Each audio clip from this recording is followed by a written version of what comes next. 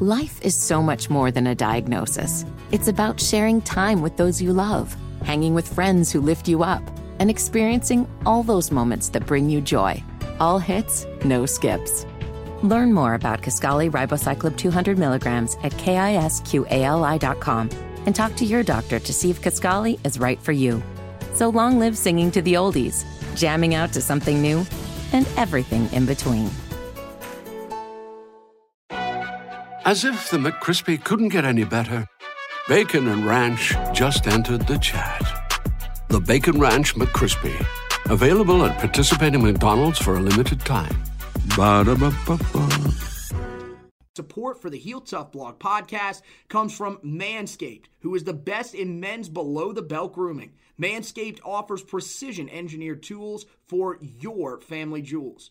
Look, guys, we've all been there. We've all been trimming. All of a sudden, we clip something we don't want to clip. You don't want to do that. Make sure you take care of your downstairs area, just like the Tar Heels have to make sure they take care of Sam Howell. We don't want to have to put the backup in. And guess what? There's no backup for your balls. So that's why Manscaped has redesigned the electric trimmer. Their Lawnmower 2.0 has proprietary skin-safe technology, so this trimmer won't nick or snag your nuts.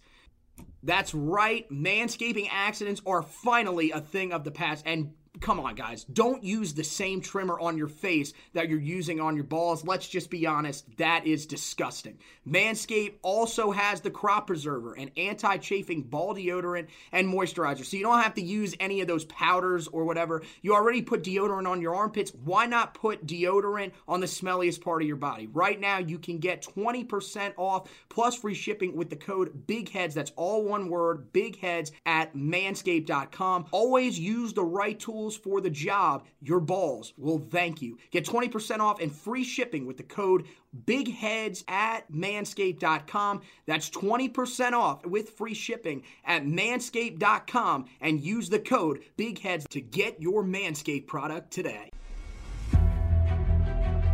Davis steps under center. Gibson and McClendon behind him. Davis with motion by Richard. Will give the ball to McClendon. He leaps. Oh, he doesn't get in. He fumbled the football. Carolina holds. The game is over. And Carolina has won the game. Finley to throw. Over the middle, intercepted. Wolford again. Wolford the other way at the 30, the 40. Wolford to midfield. Miles Wolford with the pick. The Heels on the doorstep of an enormous victory. Left side of the line. Hood standing to Williams' right. Williams going to throw. One-on-one. Davis has it. Touchdown. Carolina wins. Carolina is the Coastal Division champion. Bernard fields it at the 26. Heading to the far side. Gio at the 35. Gio is at the 50. No, he's not. Yes, he is. Gio is going to take it for a touchdown. Are you kidding me? Connor Barth for the possible win. Snap, spot, kick away, high enough, long enough.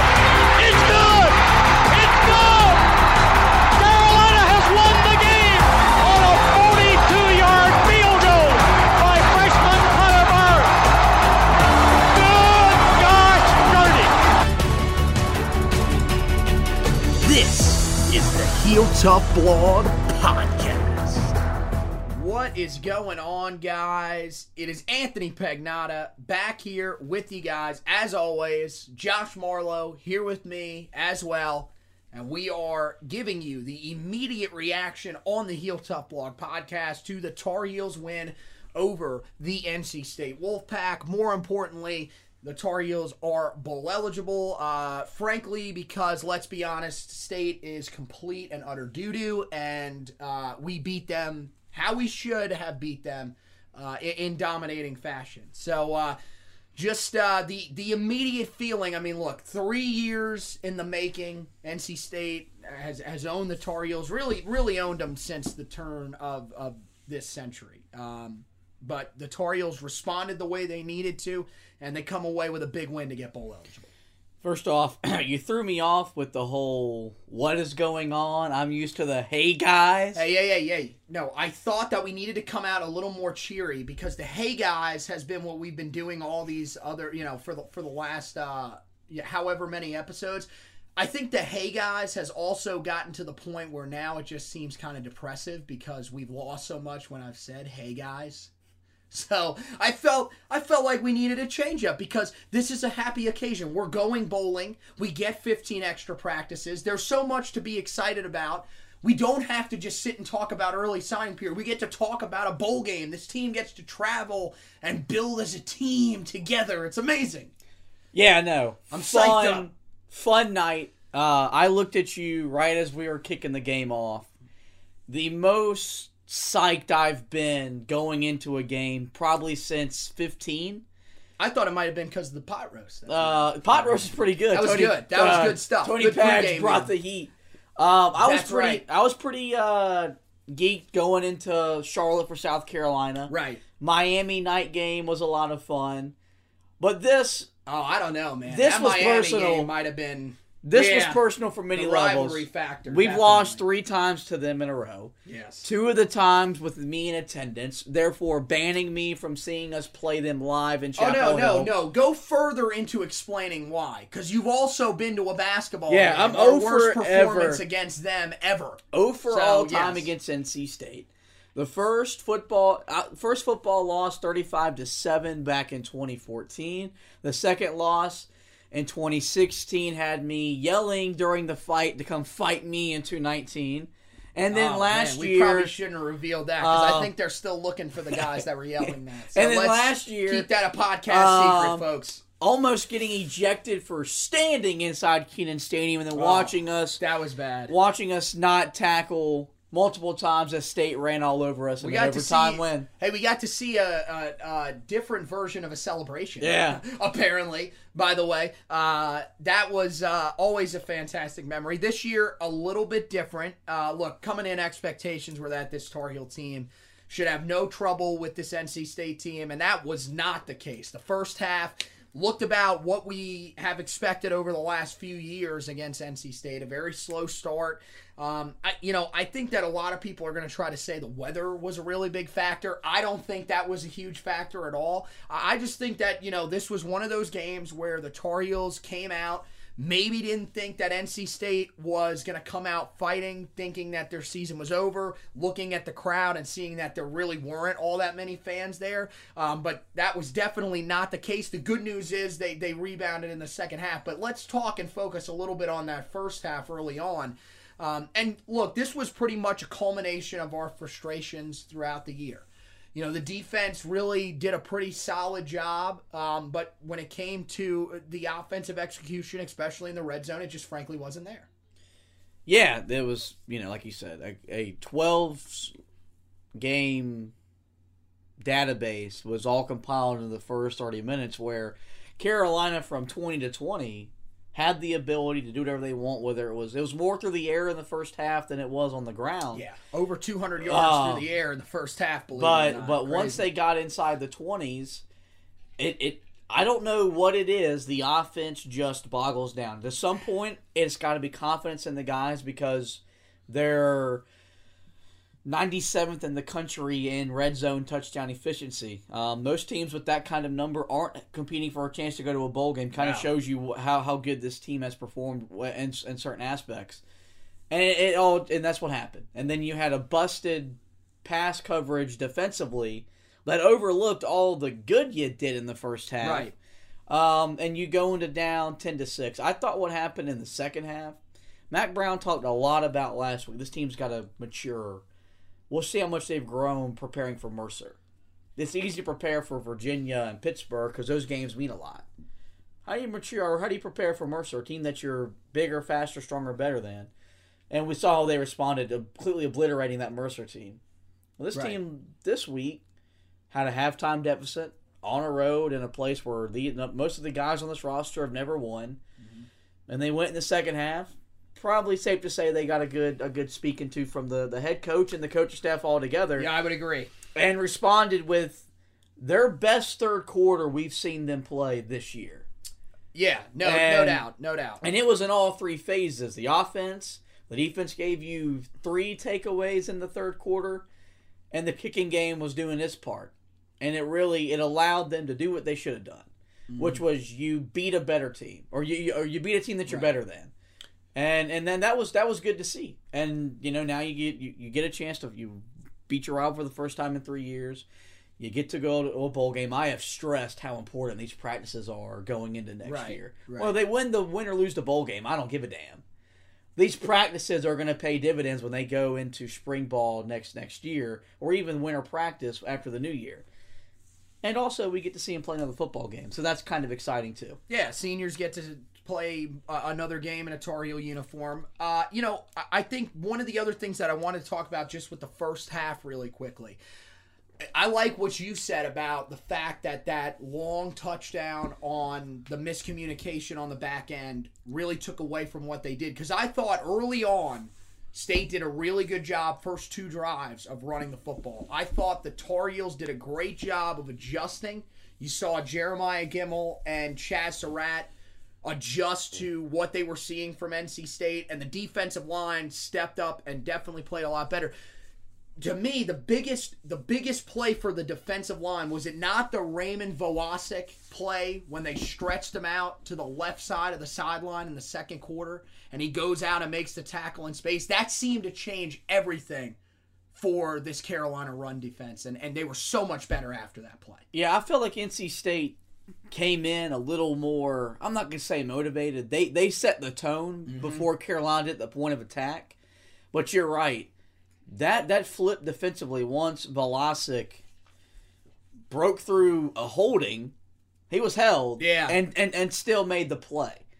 And that's just, people don't understand what those kind of plays do to a team, but it gets the guys fired up, because you see this guy fighting, scratching, clawing, and making plays. Well, that was the first real positive play for the defense, because there have been a couple of drops from the statewide receivers, but really the defense wasn't in position to make plays. That was the first time he said, okay, you made a play. That was something we want to see. Yeah. So, yeah, I agree. And then in the second half, like you said, really just a whole team adjustment.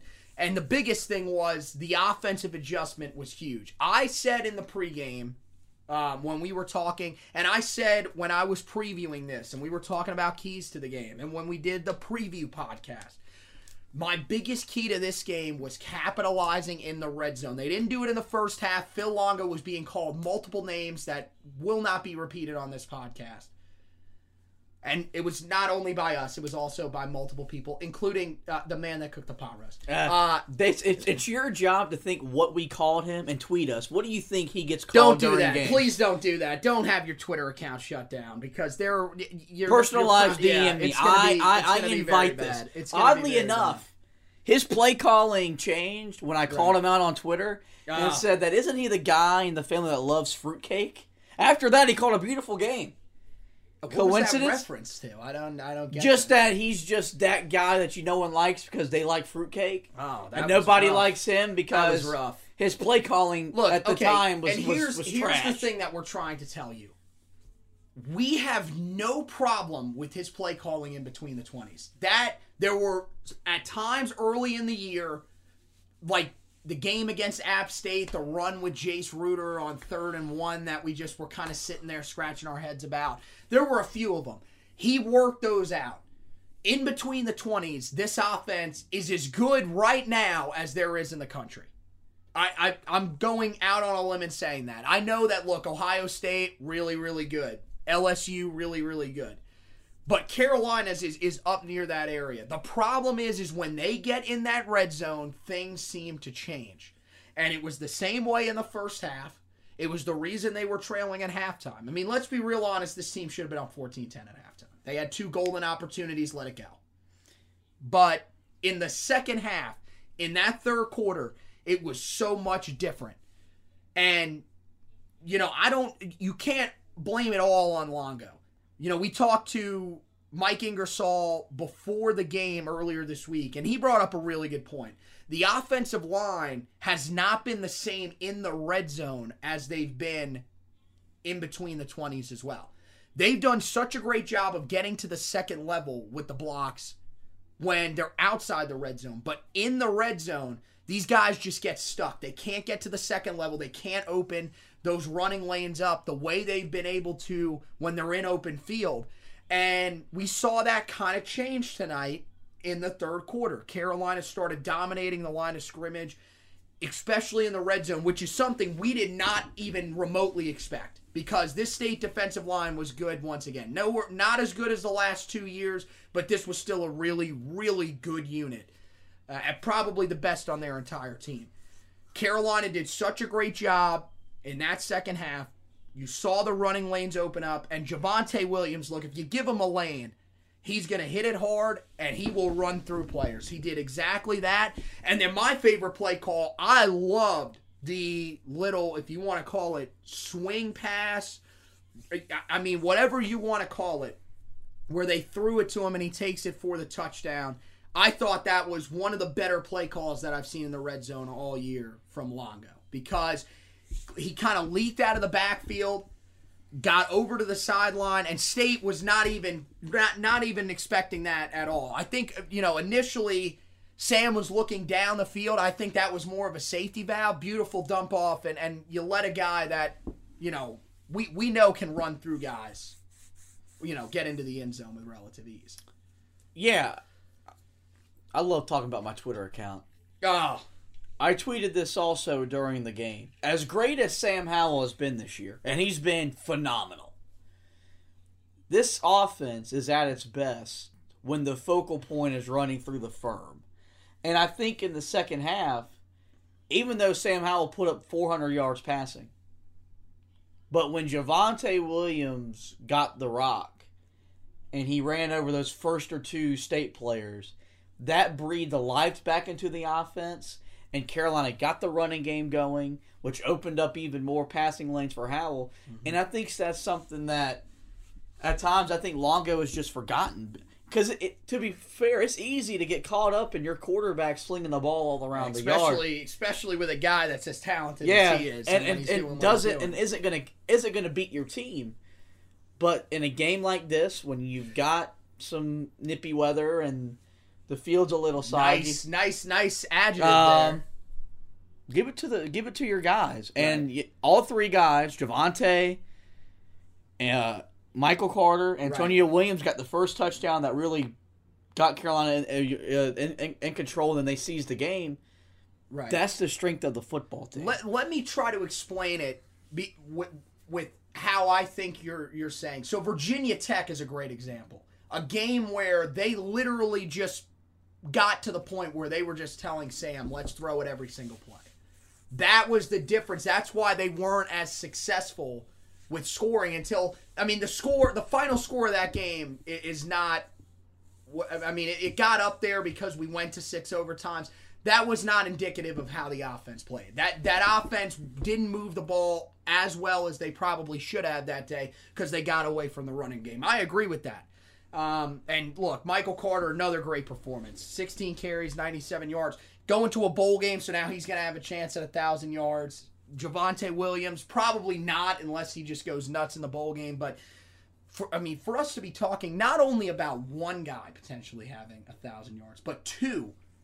We haven't seen that really ever at Carolina since we've been watching.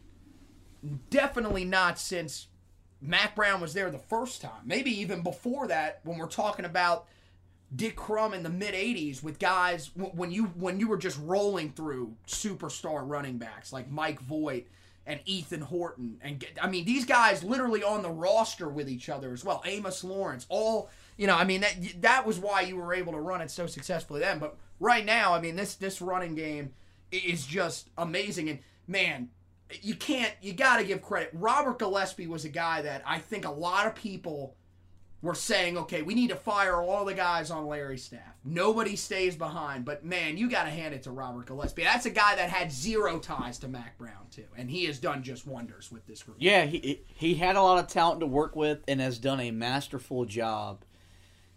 Carolina's going to have to replace the leadership of Antonio Williams in that backfield next year. You're going to have, you would imagine, Javonte Williams and Michael Carter back. Right, I would expect. We've talked about Carolina in between the 20s, how good they are. They're Phil Longo and Matt Brown away from solving what happens in the red zone to this not being one of the best offenses in the ACC.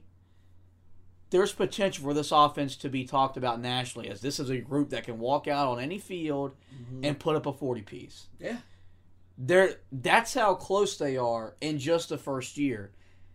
And we still, and I'm as guilty as any Tar Heel fan there is, still complain about Phil Longo.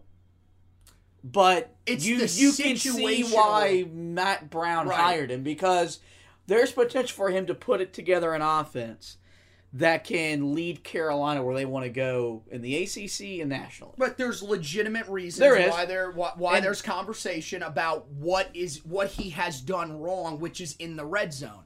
But here's the biggest thing. When we go back and grade Phil Longo as a coach, I'm really excited about that project, by the way. It's going to be $100 an hour billing. We're going to do that. But it's going to be worth the money. But we're going to do that for every coach, where we're going to have grades on them. But I feel like a lot of people will probably say in the C's, I think to me, he's a lock to be somewhere in the B's, right? It's just, the biggest thing is, and here's my thing, I would rather have a coach that can consistently move the ball up and down the field and struggle in the red zone than have a coach that can consistently score in the red zone but can never get into the red zone because he can't move the ball down the field. That's great. You could have a 100% touchdown rate in the red zone. If you get into the red zone 12 times all year, that ain't doing nothing. So that's the thing. You got to look at it from that perspective. And there are people that are frustrated with some of the stuff that he's done. That's also just part of watching the game. I mean, we get frustrated all the time with some of these great offenses. Look, people in New England complaining about a team that's 10-1 in their offensive play calling. I mean, it's going to happen all the time. But I mean, you look at the potential of what this offense can be.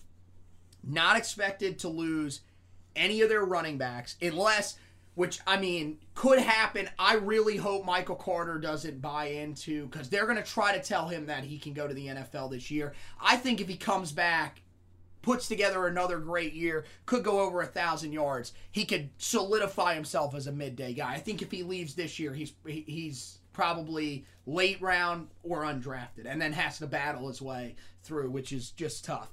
You're not losing your quarterback for at least another 2 years. Howell's there and locked in place. And then you talk about the wide receiving core. You mentioned, do you think Daz possibly leaves early? I don't think so. He's a really great player. I mean, look, over 130 yards tonight.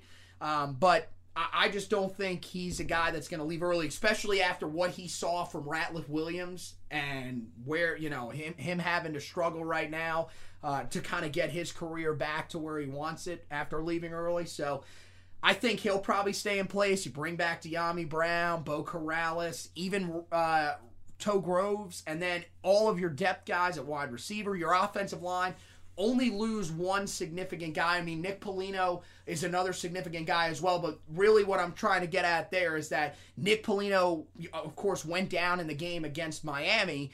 That means that we've had a guy starting in his position for the rest of the year. I know that, the back and forth between Montilus and Izudu, has been something that's gotten a little frustrating, I think, at times for some people. But, I mean, look, just talking to Mike Ingersoll earlier this week, I mean, he loves what he's seeing from McKeithen. Absolutely loves Marcus McKeithen.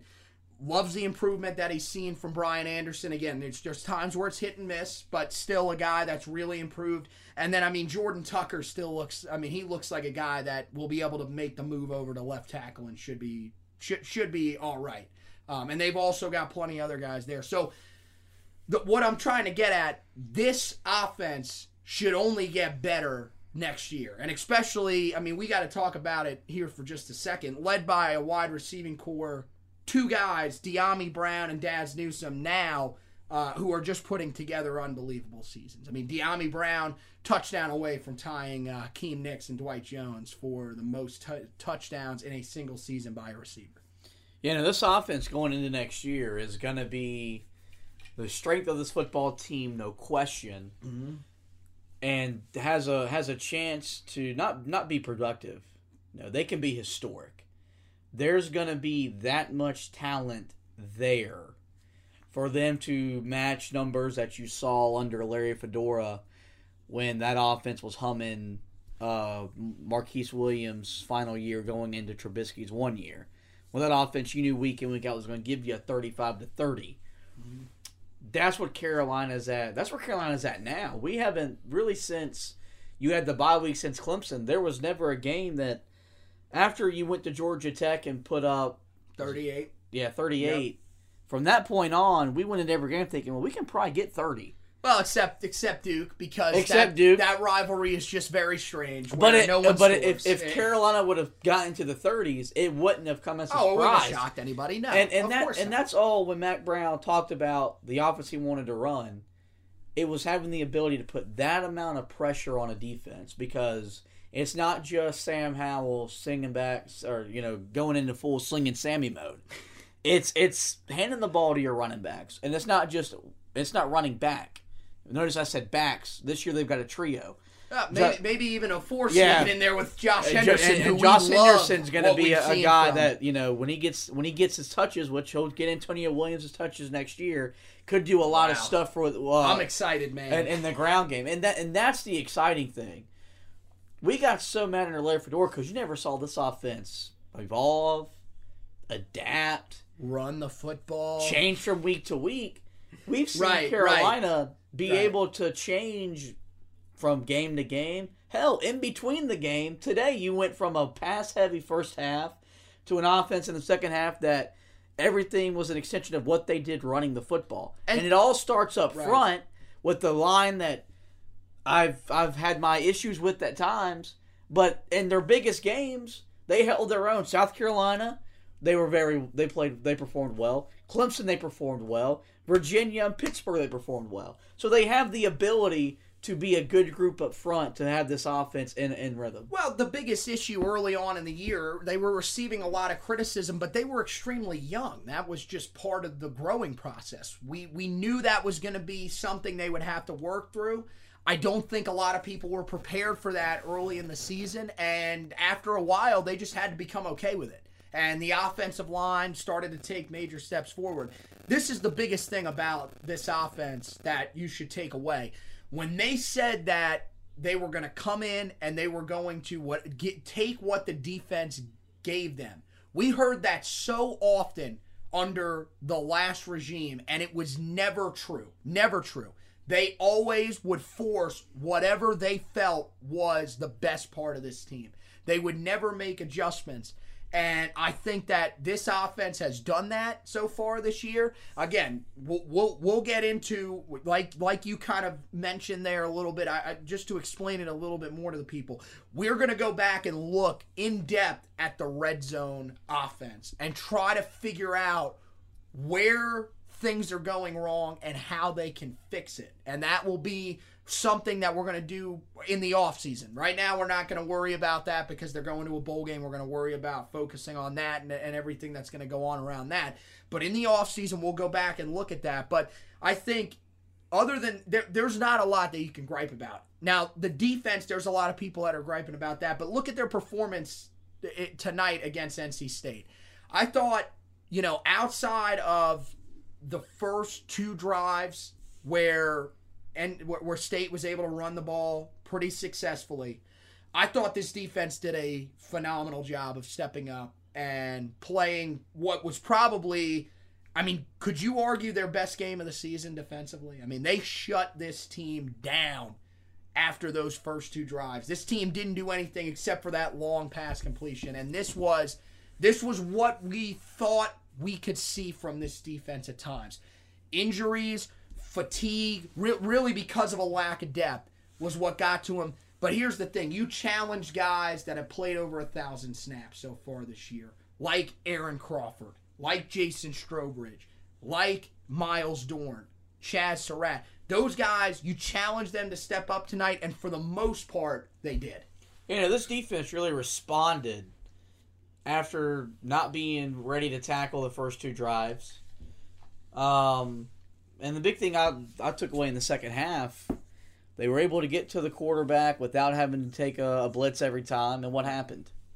Created turnovers. Which was a key for a team in NC State that if you created turnovers against them, they can't create them back. They had eight total turnovers all year. One of them came tonight from Sam Howell, but they forced 8 turnovers the whole year. Yeah. So you knew if you turned them over, it was going to change the game. This was the kind of game that you just wanted everything to just mount.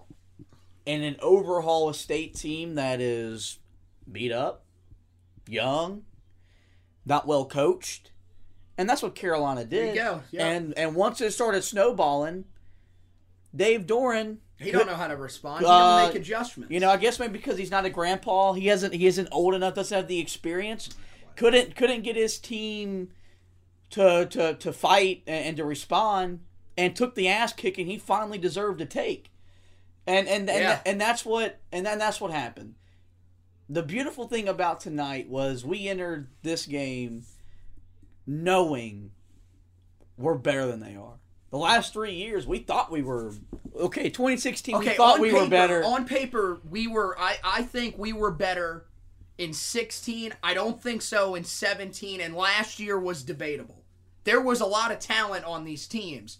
But the problem was the motivation wasn't there to play in these games. All 3 of those games were very similar.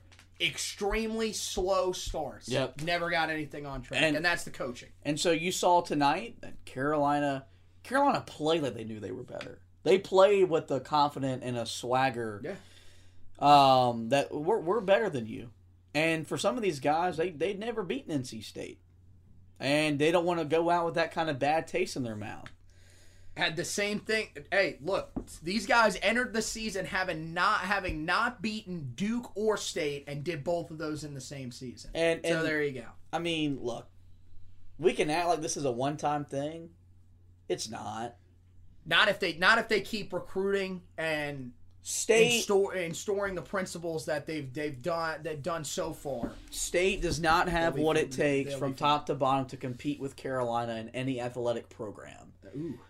That is fact. Maybe bass fishing. I tweeted at Dave Doeren. Hope he saw the tweet. I can't see anything from me unlocked. Hope you asked Kevin Keats on Vice how it is to be the son of a UNC coach, because Matt Brown is your daddy. Is he at that? Is Keats at that point though? Oh yeah, Roy's his daddy. I mean, Godfrey, he was owned. And Mac is your daddy. Hope you wished him a happy Father's Day. By the way, I've mentioned a lot about my Twitter account between those two. Probably not. They did not show that on television, so I'm interested to see if that even actually happened. I've spoken a lot about my Twitter account. Give me a follow at Joshua Marlowe 5. It'd be greatly appreciated. Yeah, he needs people to like his tweets, because I'm the only one that likes his tweets, so it doesn't. And it's why I have zero confidence in dating, in my work profession. What are we doing? Right, it's 11:30 at night. So now the late night confessionals are going to come out, and we don't have a promo for that. We don't have a sponsor, so we can't do the late night confessionals. Well, there it is. If you want to sponsor my late night confessions, we're looking for sponsors. I think the football team's beyond late night confessions. They could get a little risque at this point, especially involving our quarterback, because the play has been phenomenal. So I think that could get rough.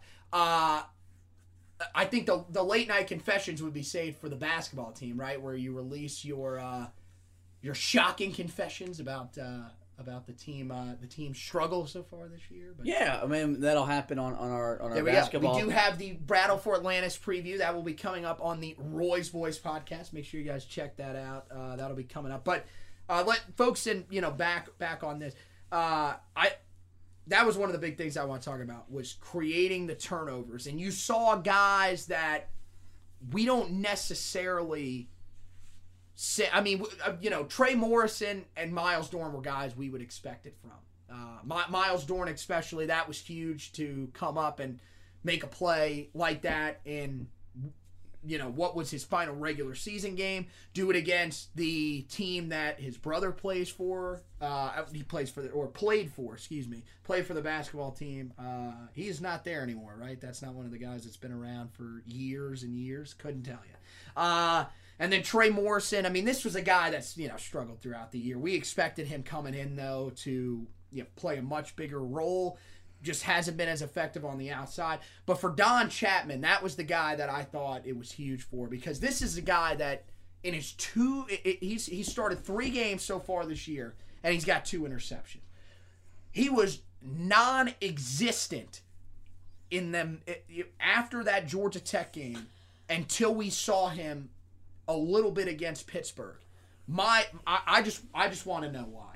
Because was he injured? Because I've loved what I've seen from him. I think he's going to be a guy that could compete for reps there next year. I mean, I made the comment last week that I think the coaching staff made a mistake on him not seeing the field, because he just had a knack to not making plays but creating turnovers, which, good Lord, Carolina hasn't done for the longest time. It's been refreshing at times to see this defense be able to do that. First time with 3 interceptions in a game since that 2015 season. Yeah, and look what happened tonight.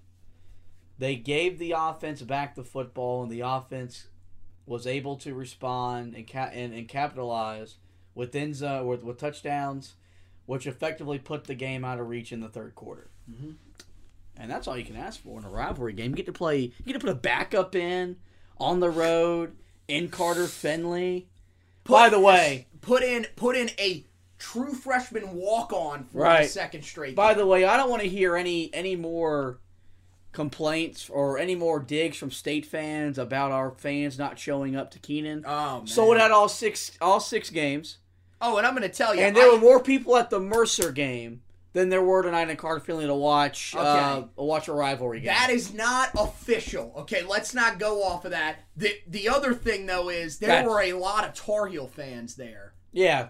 Got to give credit to our fans that braved the elements. Because I wouldn't travel to that hellhole. Yeah, braved that excuse of a stadium and watch the I might be football going game. there for the state championships, though. That's going to be up to you guys. You guys will decide where I go for the state championships. But yeah, no, I think you got to hand it to the fans. And in all seriousness, I mean, we're throwing some jabs at state just because we love having fun with that. This is we've determined. And we want to know your opinion on this. Slight Tar Heel lean podcast. We're not going to go Homer Tar Heel podcast because we don't think we're homers. We're pretty. I mean, we're pretty fair on the team. But we do think that we slightly lean towards Carolina. We want to know your opinions. But no, in all seriousness, I mean, good job by our fans traveling out there. Yeah, I mean, look, their fan base can't really say anything. I mean, the last few weeks have just been terrible. And look, I mean, there's a reason why. And if it keeps up like that, I don't think they're going to fire Doeren this offseason. If their crowds remain the same next year, I would not be shocked if he is not retained after next year. They have to get better. If they do get better, their fans will show up just like Tar Heel fans. But I don't even with saying that, I don't know if they're going to show up at that rate, because you have to hand it to Mack Brown, the belief in this program, not only for the kids, but for the fans that bought in and are seeing these types of things pay off. I mean, look, we were kind of all in the same area in the preseason, but it's a huge difference. We were either 4-8, 5-7, 6-6. There were some people that were 7-5 with their thinking. Now, I mean, to get to a bowl game, this is huge in year one, especially with the fact that you not only do you get to a bowl game, my two biggest things, we asked for this for so long. Beat Duke and State. They do it this year. Beat both teams. Yeah, no. Mack Brown took the job and stressed the importance of winning games against in-state opponents. They went 2-2 this year, but beat the two that mattered the most. But you beat the ones that was going to cost Larry Fedora's job in the long run. The Wake Forest loss, look, Wake was 8-4, not bad. App State's 11-1. If they have Sage Surratt still healthy, first of all, they don't lose today against Syracuse.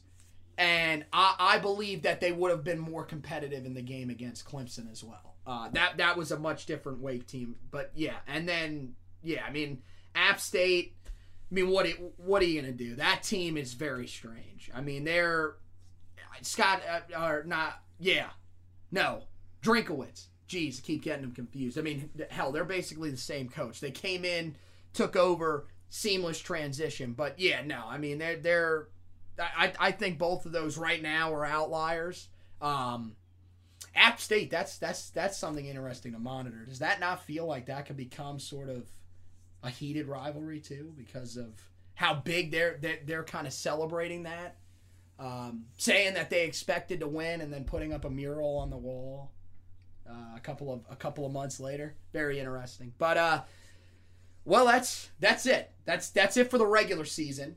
The good news is this team now gets to go on to a bowl game. Of course, we're going to have you covered with all of the bowl projections. We'll tell you where everybody's projecting the Tar Heels to go.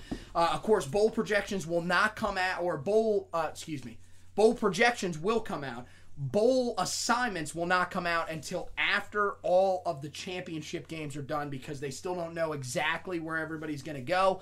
When we get that information, of course, we'll let you know where the Tar Heels are heading. We'll have you covered with a preview, and then, of course, the recap, as well as the stock report, trench report from the bowl game. We're going to have you covered for the state game as well. Still have a recap coming your way. That'll come out tomorrow. Then we'll have the stock report, which will come out on Monday. Trench report, when are we going to do the trench report? You want to do it earlier this week, or you want to do it on Tuesday? It'll be out Monday. There we go. That'll be out Monday as well, so you guys can check that out. And then we'll start diving into that pretty much full-blown, focused on the bowl game, as well as we're going to be juggling a little bit of early signing day stuff.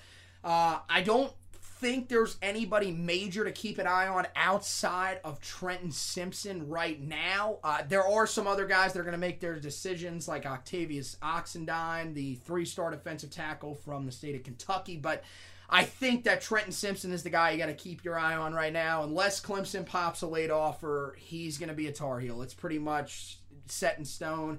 We'll have you covered, because I'm gonna go out there and cover that, so we'll make sure to have you guys ready for all that. But yeah, there's gonna be a lot of great stuff that's gonna be going up on the website with the Tar Heels going to a bowl game. More importantly, though, as we talked about, 15 more practices for these guys. The biggest thing is 15 practices to get better.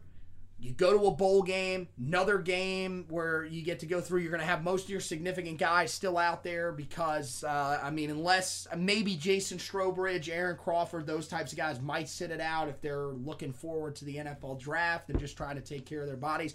Good thing is, look, this team has 2 big early tests next year. This is a big help for them to get these extra practices. So that's going to be huge. And, of course, we'll have you covered on everything. We'll have you covered on any draft decisions as well as we get towards that time. It's going to be pretty quick here. Everything's going to kind of add up pretty quickly. But we'll have you covered right here on the Heel Tough Blog podcast, as well as the Heel Tough blog. That's where you can check out our football coverage, all that stuff I just told you about. Any recruiting stuff we'll have for you. Also, basketball coverage. So we just had our biggest week of the year so far, where we delved into the battle for Atlantis. We had 3 games in 3 days. We had you covered with everything. I had you covered with Anthony's analysis. Josh had you covered with the preview. He's going to do a recap of the overall event. We'll also have that on the Roy's Boys podcast. You can check out all that stuff, HeelToughBlog.com. We have all the tabs up at the top. You can check out all the news. That'll take you through all the blog articles. You can sort through which articles you want to read as well. We have all the different categories that you can sort through, so you can pick through basketball or football. And then also, you can check out the podcast on there. They have their individual tabs, so you can check that out. A Heel Tough Blog podcast, which is the one you're listening to right now, and then the Roy's Boys podcast, which covers the basketball team. So we'll have all that stuff up there for you guys. It is a great time of year to be a Tar Heel fan, and we have got you covered with everything that you need to know. Make sure you go on wherever you're listening to this, whether it's Apple Podcast, Google Podcast, iHeartRadio, Spotify. If you're listening on the website, if you're listening on Spreaker, make sure you go in, leave us a review. We'd really love that from you guys. Rate, review the podcast, and subscribe to it as well, so you don't miss an episode of the podcast, because we've got great stuff coming up. And even when we hit the off season, we are going to be having a weekly podcast. We don't miss it. This dude's working with me now, so look, they're not going to be able to get us away from the microphones and the computers. It's going to be unbelievable, the stuff stuff that's going to be coming your way. So make sure that you don't miss out on any of it. Also, go to the website, scroll all the way to the bottom, put your email in, make sure you subscribe to the mailing list so you get every article that we have right in your inbox. You don't have to worry about going onto the Facebook page and looking for all of those. But if you like doing that, make sure you like the Facebook page on Facebook. It's Heel Tough Blog. That's all you got to search. You can automatically like that. That'll get you all the access to everything that you need, both podcasts as well as all the coverage online. Or you can go on to Twitter at Heel Tough Blog on Twitter. You want to follow me at Future Tar Heel on Twitter. You want to follow Josh at Joshua Morlow on Twitter. Last thing that we want to tell you before we get out of here, and one of the things that we want you to check out on the website is our scouting reports. You guys can go and check out the one that's going to be going up tomorrow. That is going to be our last scouting trip where we went out to Richmond High School. That was last night when we went out and checked out 2021 dual threat quarterback Caleb Hood, who won the game, and 2020 four-star safety Cameron Roseman Sinclair, who's committed to Carolina. Unfortunately, he fell. His career is over. We talked to him. He did tell us that he is not going to participate in the Shrine Bowl. We'll be out at that as well. I will be going down there to Spartanburg to check that out. A ton of our guys will be out there. Cameron Roseman Sinclair will not be one of the guys that will be out there. He's going to sit out the event and make sure that he's prepared because he's preparing to come in and challenge for a spot next year. He told me he wants to be out on that field next year for the Tar Heels, so he's not planning on coming in and sitting. He plans on coming in and making his name heard. As for Caleb Hood, you guys can check him out as well. We did an interview with him. That'll be part of the article. We'll put that down at the bottom for you guys. Read our breakdown of both guys, and then, of course, check out all of the other scouting reports that we've had for you guys. Now, 7 commits are still alive for their state championship games. All these guys in the 2020 class: Desmond Evans, Joshua Downs, Elijah Green, Jefferson Boaz, Stephen Gosnell, Malik McGowan, and Jaden Chalmers, all with a chance to win state championships. The second to last guy on that list, Malik McGowan, we will be out scouting his game as he and the Charlotte Catholic Cougars will host the Kings Mountain Mountaineers for the right to go to the 3A state championship. We'll have you guys covered. We'll be out there in Pineville, North Carolina, covering that for you guys. We'll have an interview with either Malik McGowan or, if Kings Mountain wins, one of our big-time targets in the 2021 class, Damian Wilson. So one of those two guys will be on there. We'll have a scouting report for both guys regardless, so make sure you guys check that out. All 7 of those guys that we just mentioned right there, they will be trying to join Kedrick Bingley-Jones and AJ Beatty, who already have state titles. So that wraps it up for this edition of the Heel Tough Blog podcast. I want to thank Josh for stopping by and hanging out tonight for the game, and also getting on immediately after doing this podcast so that we could get the immediate reaction up there for you guys. I want to thank you guys for listening. And as always, go Tar Heels and go to Hell State.